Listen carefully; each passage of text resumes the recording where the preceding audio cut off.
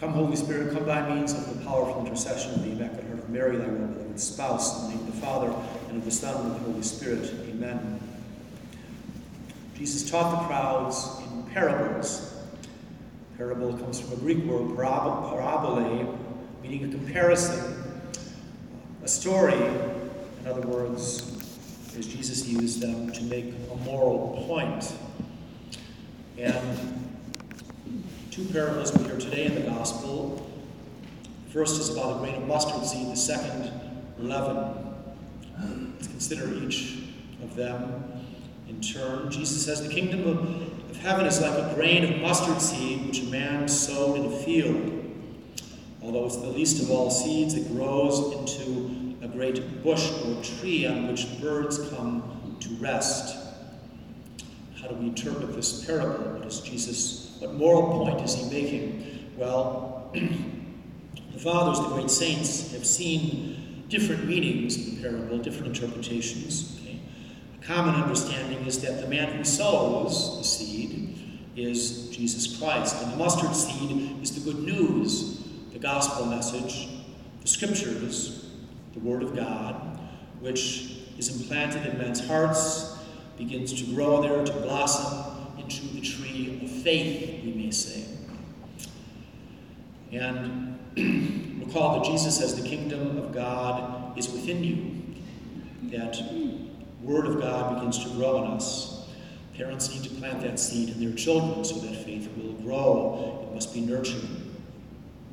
Other saints have a slightly different interpretation. St. Hilary, St. Gregory the Great say that Jesus Christ himself is the mustard seed which was buried in the garden of the Holy Sepulchre when Christ died, and when he rose, it grew into a great tree. The branches on that tree represent the apostles who stretched out their arms with the power of Christ, onto which the peoples of the earth, fleeing the sins of the flesh, earthly pleasures, the devil, take refuge in these branches.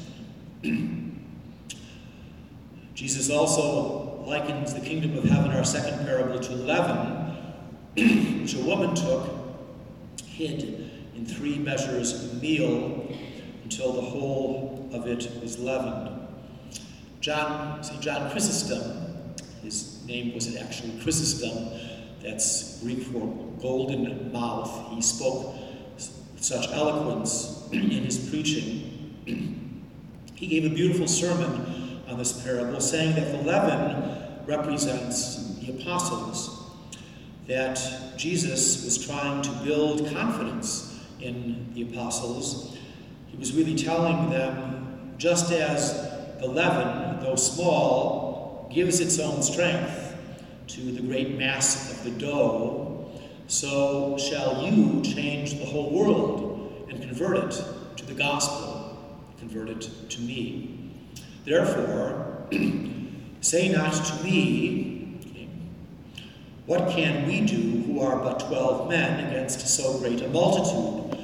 For the leaven is not simply placed in the dough, but thoroughly kneaded into it and ferments into the whole mass. So shall you, when you are commingled with the men of the world, overcome them by preaching the gospel.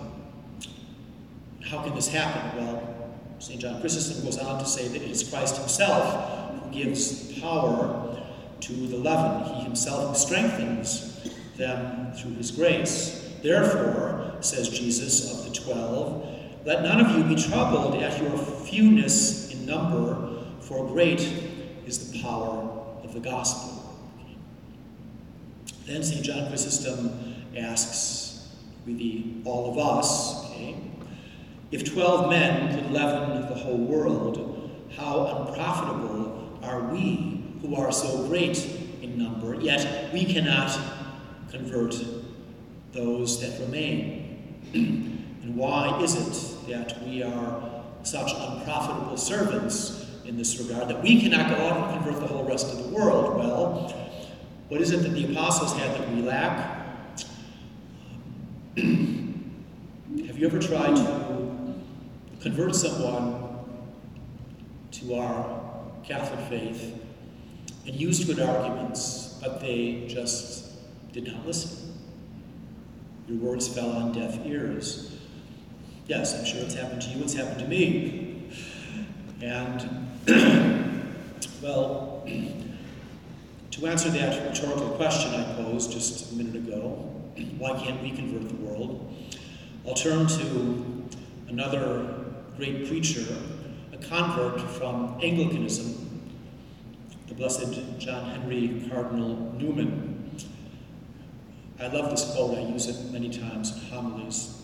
He says, "The heart is commonly reached not through reason, but through direct impressions. That holiness embodied in personal form, not in abstract propositions, is what converts and holds the world to Christ. Its force is next only to that of the grace of God." Well, the truth is that personal holiness attracts people to Christ more than well-reasoned arguments do. It's true, we must know our faith, we must study it, be able to explain it and defend it. But even more important than that is exhibiting that holiness in life, which will convert minds and hearts. People will see Christ in us. That's what does it. It's all His grace anyway. It's not our arguments really that do it, but seeing Christ in us, that holiness.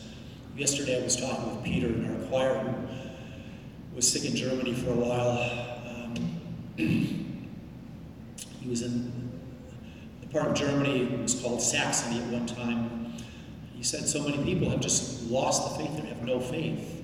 You try to talk to them and it's very difficult to get people out of that mentality of not believing. And yes, we can try, we can say things, we can pray, but it is that holiness of life that people see in us, as St. John Newman, or Blessed John Newman says, that will change them. Holiness is beautiful, and the beauty of holiness will attract the heart of others. St. John Chrysostom says in the same sermon, actually he asks, "See you not how the beauty of a good life can help others? Don't you see how this can't help but help others, this beauty of a good life? Lead them to Jesus Christ." Let us, in the spirit of this gospel here today, this beautiful gospel, Christ's words are always beautiful, ask the grace through the Eucharist, if we are so disposed to receive our Lord today, that we may grow in holiness in order that Christ may be seen in us, and that by seeing Christ in us, that others will be drawn to that beauty of that holiness of Christ in us, and come to accept and believe in Jesus as our Lord, our King, our Savior. In the name of the Father, and of the Son, and of the Holy Spirit.